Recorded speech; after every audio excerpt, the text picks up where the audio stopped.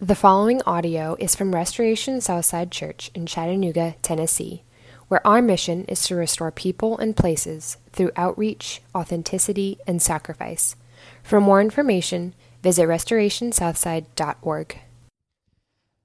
The scripture reading for this morning is from Titus 3:8-15. The saying is trustworthy, and I want you to insist on these things, so that those who have believed in God may be careful to devote themselves to good works. These things are excellent and profitable for people, but avoid foolish controversies, genealogies, dissensions, and quarrels about the law, for they are unprofitable and worthless. As for a person who stirs up division, after warning him once and then twice, have nothing more to do with him, knowing that such a person is warped and sinful. He is self-condemned. When I send Artemas or Tychicus to you, do your best to come to me at Nicopolis, for I have decided to spend the winter there. Do your best to speed Zenas, the lawyer, and Apollos on their way, so that they lack nothing. And let our people learn to devote themselves to good works, so as to help cases of urgent need and not be unfruitful. All who are with me send greetings to you. Greet those who love us in the faith. Grace be with you all. You may be seated.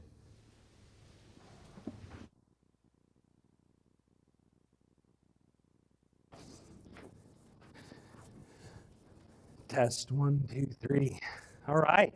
No? No or yes? No. Close your eyes. No, I'm just kidding. Fellas and ladies, we're going to figure out this microphone thing someday. But until we do, we're not going to have it figured out. And that's all I have to say about that. Okay. We are studying Titus, and we're concluding our study this morning. And it's been a good study. One of the reasons it's been particularly profound for us is because Paul was a church planter, and he's inviting Titus, a church planter, to think about how to transform a city with the gospel of grace. How to transform a city with the gospel of grace. And so that is what he's telling him. And what's so cool about what we have studied is that Paul tells Titus, if you want a church in the middle of a city that is very sinful and selfish, if you want a church to help transform the city, what you need to do is have the church members work on their own sanctification, their own fight with sin. And that's helpful to us because what we have often as Christians adopted, that we in the church are supposed to look at the city and tell the city about their sin, their lack of holiness, their lack of change. And Paul tells Titus that you have your church members start with you. Start with themselves. It's that humility. He's saying, how dare us as the church scream at the city if we're not going to be focused more on our own hearts and how we change. So Paul has explained to Titus that the secret to mission is humility. You will be humble before the city. And we'll talk about that here briefly. But he also says that we will be united before the city. And that's what this passage is about. We've talked about how we need to be humble before the city, but now we're going to talk about how we need to be united before the city. I promise I don't line up the text for what's going on in the world. The Holy Spirit just does that. But can you imagine something more profound that we as the church need to wrestle with? It is a divided world, country, culture, and church. It's divided. Should we wear masks or not wear masks? Should we get vaccinated or not get vaccinated? Should we be a Democrat or should we be a Republican? Should we raise our kids in homeschool or in Christian school or in public school? Should our worship have a drummer in it, or does a drummer startle the ears of God and is therefore unholy? I promise you, as a church, we can find 1,000 things to fight about, to disagree with each other. And what Paul is saying to Titus is, don't you dare let them fight. What we are doing as a church is more important than each and individual opinion. Paul has called us to say, you will be humble if you're going to be missional. And now he's going to say, we will be united if we're going to be missional. Would you pray with me? And I'll ask God to bless our study of his word this morning. Let's pray. Father God in heaven, Lord, have mercy on me, a sinner. I thank you and I praise you for your word and your Holy Spirit, and I ask that you would transform us. If you don't move, it's just another sermon. It's just more words.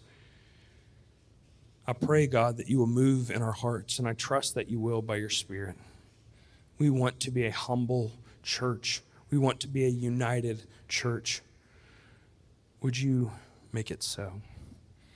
It's in Jesus' name that we pray. Amen. You may be able to hear it in my voice right now, but I have bad allergies. And last night I was in Delano, Tennessee, doing a wedding. Delano is like an hour and 15 minutes, hour and a half from here. And it's this beautiful spot of land where the Hiawassee River runs right next to it. And it's this wedding venue. So the river is running through the scene. And I'm standing in front of this beautiful trellis. The people are looking out at the river. It's woods and green as far as the eye can see, and this really well-manicured lawn, and everybody's there in a great mood because we're having a wedding. The bride and groom are there, and they're glowing, and we're all excited. But because I was out in the middle of the wilderness, and I have bad allergies, I was falling apart. There were times I'm literally tearing at the side of my eyes, and I just act like I'm so moved by everything that I'm just like this. And I felt a cough coming. And this is, of course, I'm mic'd up at this point. I feel the cough coming, and it's one of those things you're like, I can hold it back. I think I'll be fine. I don't need to cough. No, I'm going to cough. It's going to happen. It's going to be bad. It's going to be bad. And so I'm walking them through the wedding ceremony, and they're smiling, and it's beautiful. In fact, there's kayakers behind me in the river who are doing the Hiawassee who stopped to watch the ceremony. And we're coming to a key point in the service, and it's time to cough, and cough hard. And I know that this cough is going to not sound very good. It's going to be too much. I forget where they put the microphone on me. And so as I begin to cough in the middle of the service, I turn like this as if to protect the microphone from my cough, and instead pull the microphone directly in front of me and go, and I turn back to see the people, and they're all like, ugh. You see, we were having this beautiful, peaceful, serene ceremony, and even people were coming to gather behind us to watch it. And then we had this intruder come and make itself widely known. Everybody just looked at me, and I was like, that's my bad. That's on me. I'm sorry. This thing that interrupted the peace of the ceremony, that made itself known and was loud. And what Paul is saying to Timothy here, there are people among you in your church and in your leadership who are going to be intruders, who are going to invade what is peaceful and become loud and distracting so that it wrecks the peace of the scene. It wrecks the momentum of the church. And just like that loud cough at a beautiful wedding ceremony, there's going to be conflict in your church, and it's going to distract from the good things that are happening in the church. So Paul is telling Timothy to deal with it, to get the division, the divisive people, the divisive topics out of the church. And that's what we're going to talk about this morning. We are not to let loud, divisive people, divisive issues take over our church.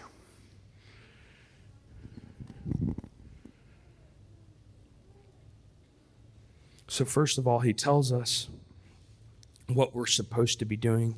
If you remember back in verse 8, where you can look at it with me in your bulletin, it says, the saying is trustworthy, and I want you to insist on these things so that those who have believed in God may be careful to devote themselves to good works. These are excellent and profitable for people. Then glance down with me again in 14. He says, and let our people learn to devote themselves to good works so as to help with cases of urgent need and not be unfruitful. What he's saying is that he wants the church, instead of fighting among each other, instead of focused on themselves, he wants the church reaching out to those that don't yet know and loving them and serving them with good works. And we know good works isn't just like holding open a door for somebody, or good works isn't just kind of generally being a nice person. We can tell right from the text when he says in verse 14, do good works so as to help cases of urgent need and not be unfruitful. So there are some people who say, all you have to do is preach the gospel. Preach the gospel. That's the main and only thing.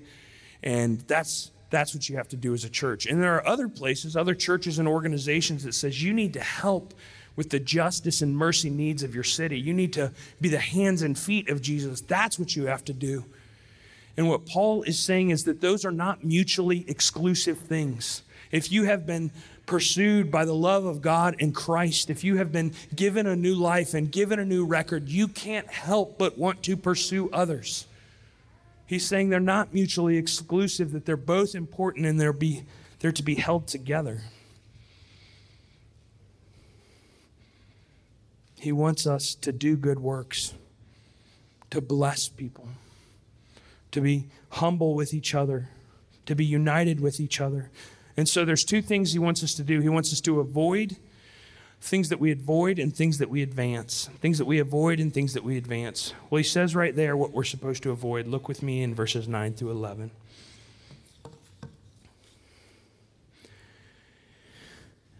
But avoid foolish controversies, genealogies, dissensions, and quarrels about the law, for they are unprofitable and worthless.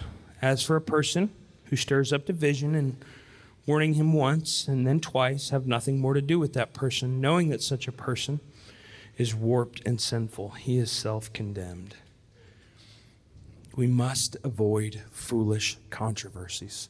Now, we know from studying the Bible that Paul did not have a problem with controversy. Paul could speak up. If it was a matter of the gospel, if someone's saying you add something to the gospel, Paul's ready for a fight.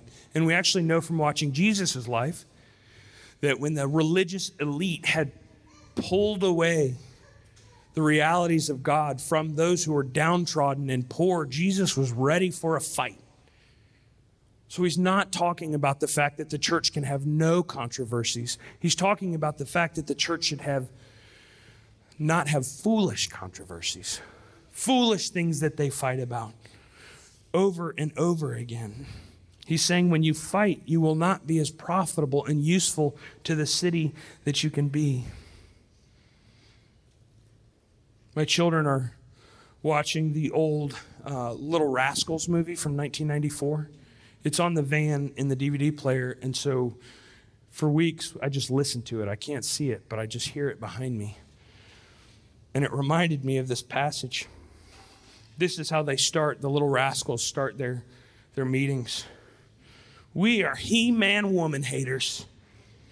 We feed girls to alligators.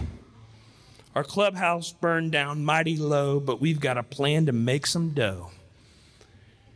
And then Buckwheat leads them in their mantra. I, a member in good standing of the He-Man Woman Haters Club, do solemnly swear to be a He-Man and to hate women, not to touch them or play with them unless I absolutely have to, and especially never fall in love. And if I do, may I die slowly and painfully and suffer for hours until I scream bloody murder. The organization has one rule: never fall in love with a woman. But the problem is Alfalfa falls in love with Darla. And it starts to break apart the entire He-Man woman haters group. The dissension, the disagreement can rip the organization apart. And finally, as they're trying to decide how to move forward at the end of the movie, he says, I know I'm supposed to be a He-Man woman hater, but I'm a He-Man woman lover. And Buckwheat says, I know. And Alfalfa says, and I'm afraid it's only going to get worse.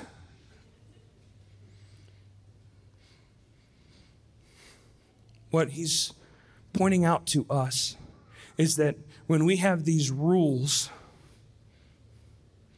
and they are held at the top and front of an organization, and then somebody doesn't align with that, it will split the organization.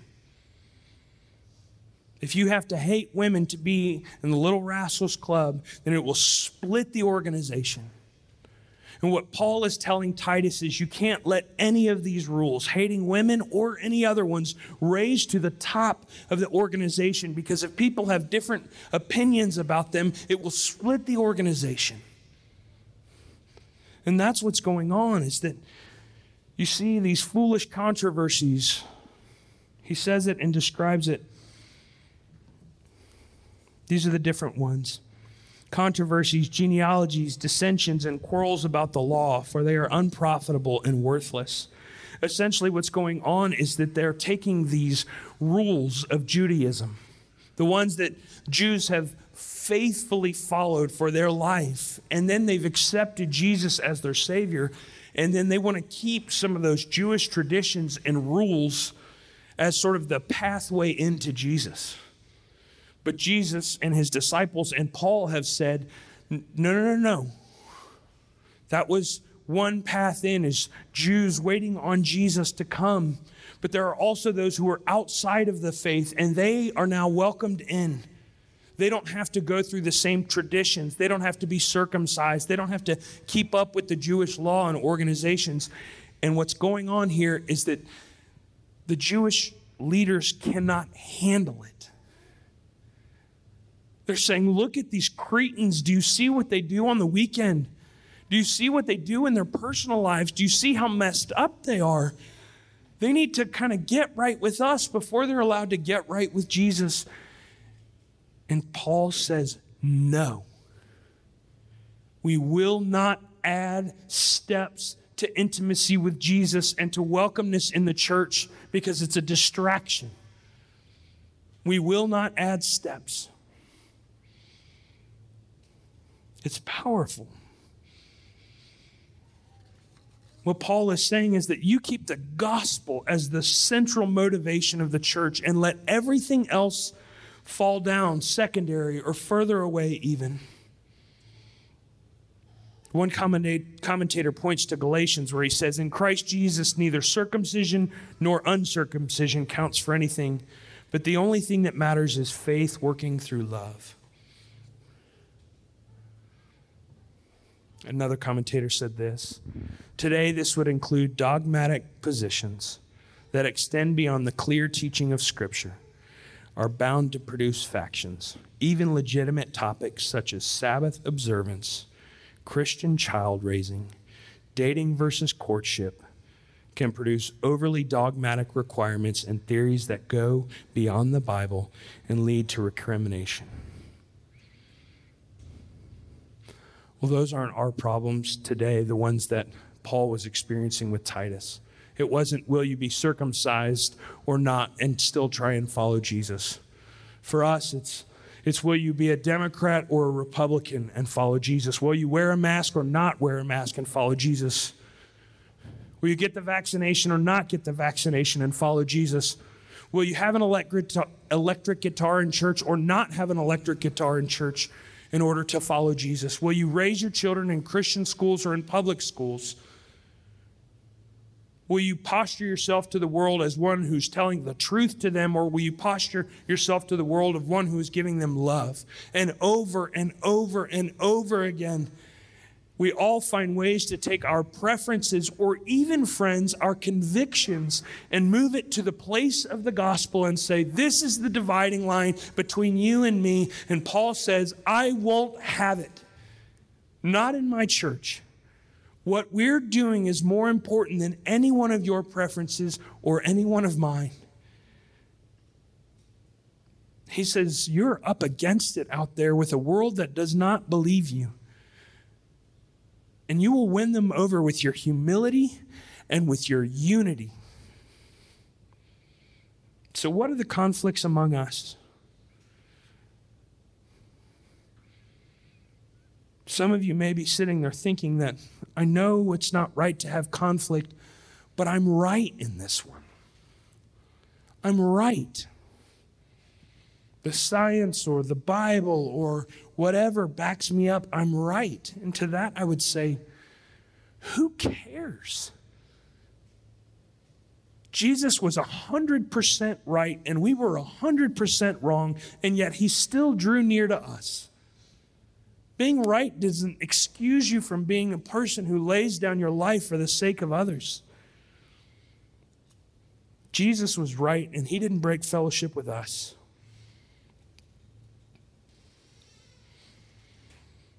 There's a part in liturgical services that often they'll say, the peace of the Lord be with you, and then the audience will say, and also with you, or if you're in the South, also with y'all.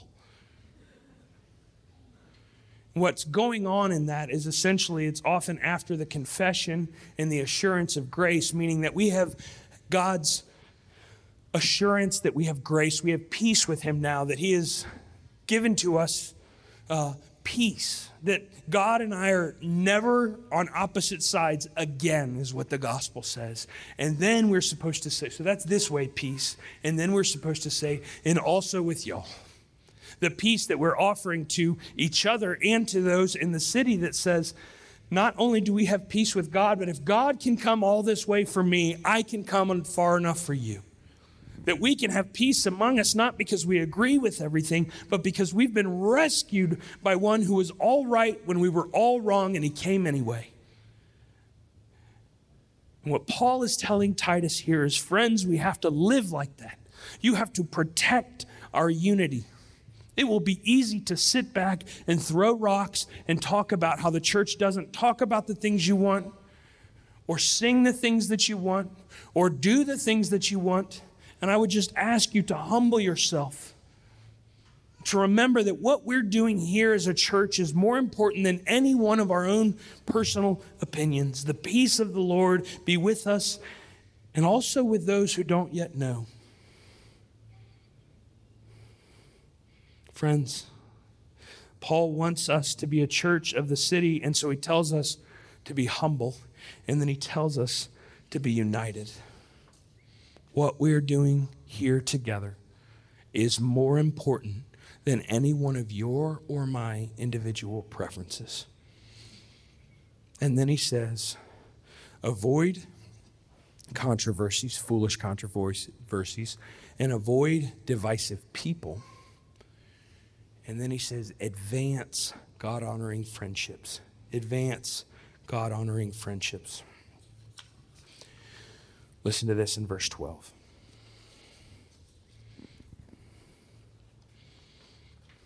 When I send Artemas or Tychicus to you, do your best to come to me at Nicopolis, for I've decided to spend the winter there. Do your best to speed Zenas the lawyer and Apollos on their way, and see that they lack nothing. It could seem like when you get to the end of some of these letters to Paul, you're like, oh, this is the part that doesn't apply anymore. I can stop reading. But look closely at what he did. He talked about the fact that we can't be divided. We can't be divisive.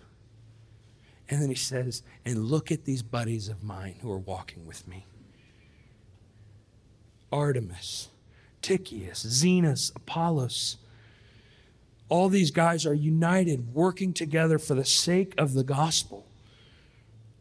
Versus the ones who love to stir up controversy. Paul is kind of contrasting those that love to stir up controversy and those that, even though they're different, are working together for the sake of the kingdom. Who is close enough to you in your life to help nudge you down the road of advancing the kingdom? Encouraging you in sadness, challenging you when you need it, gently and humbly. Who is near enough to you?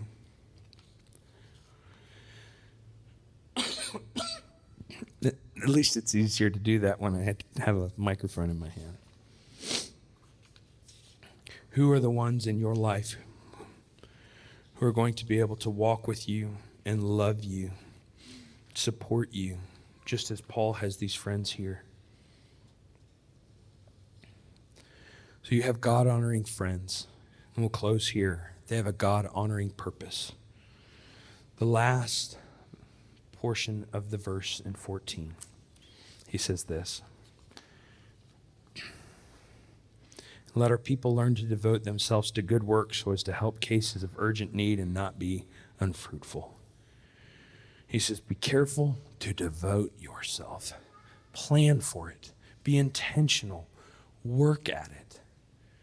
What he's saying is, if you want to be the kind of church that can be alive and thriving in a broken city, then you have to have a plan. You work at it. You prep. You do good.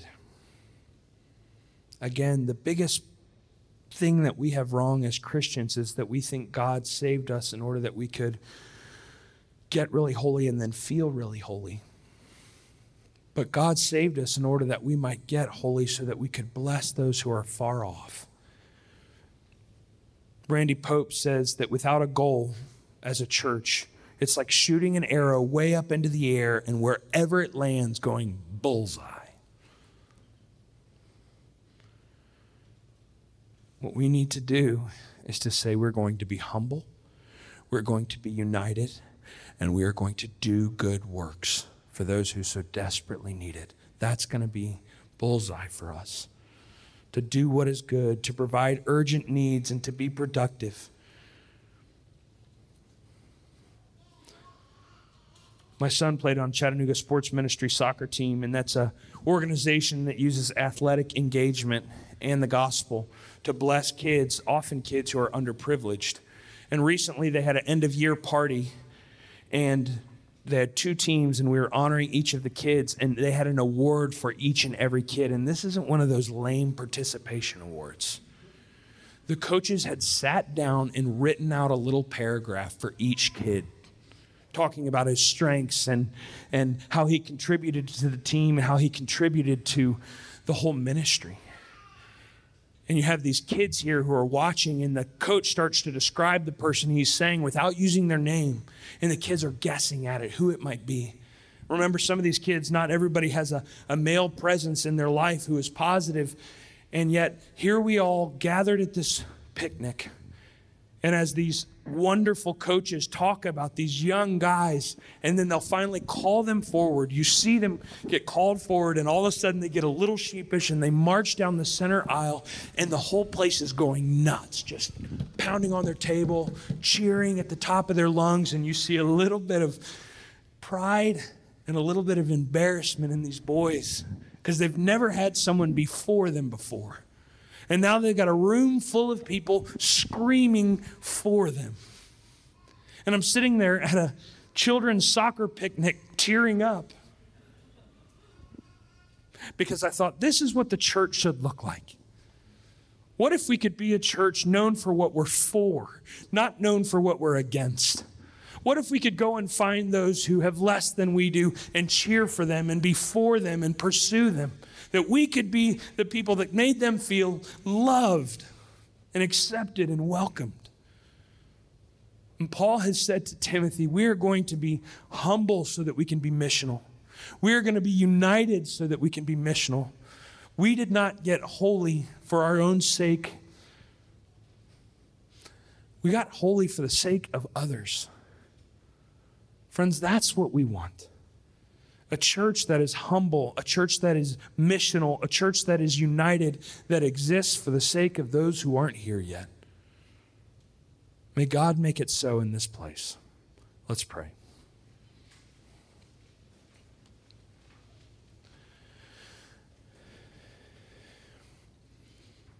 Father, we want to be the kind of church who is known for what we're for, not what we're against. We want our little divisions to become so unimportant to us that we can't see anything but the gospel and the people that need to hear it. We ask that you would make it so in this new church. It's in Jesus' name we pray. Amen.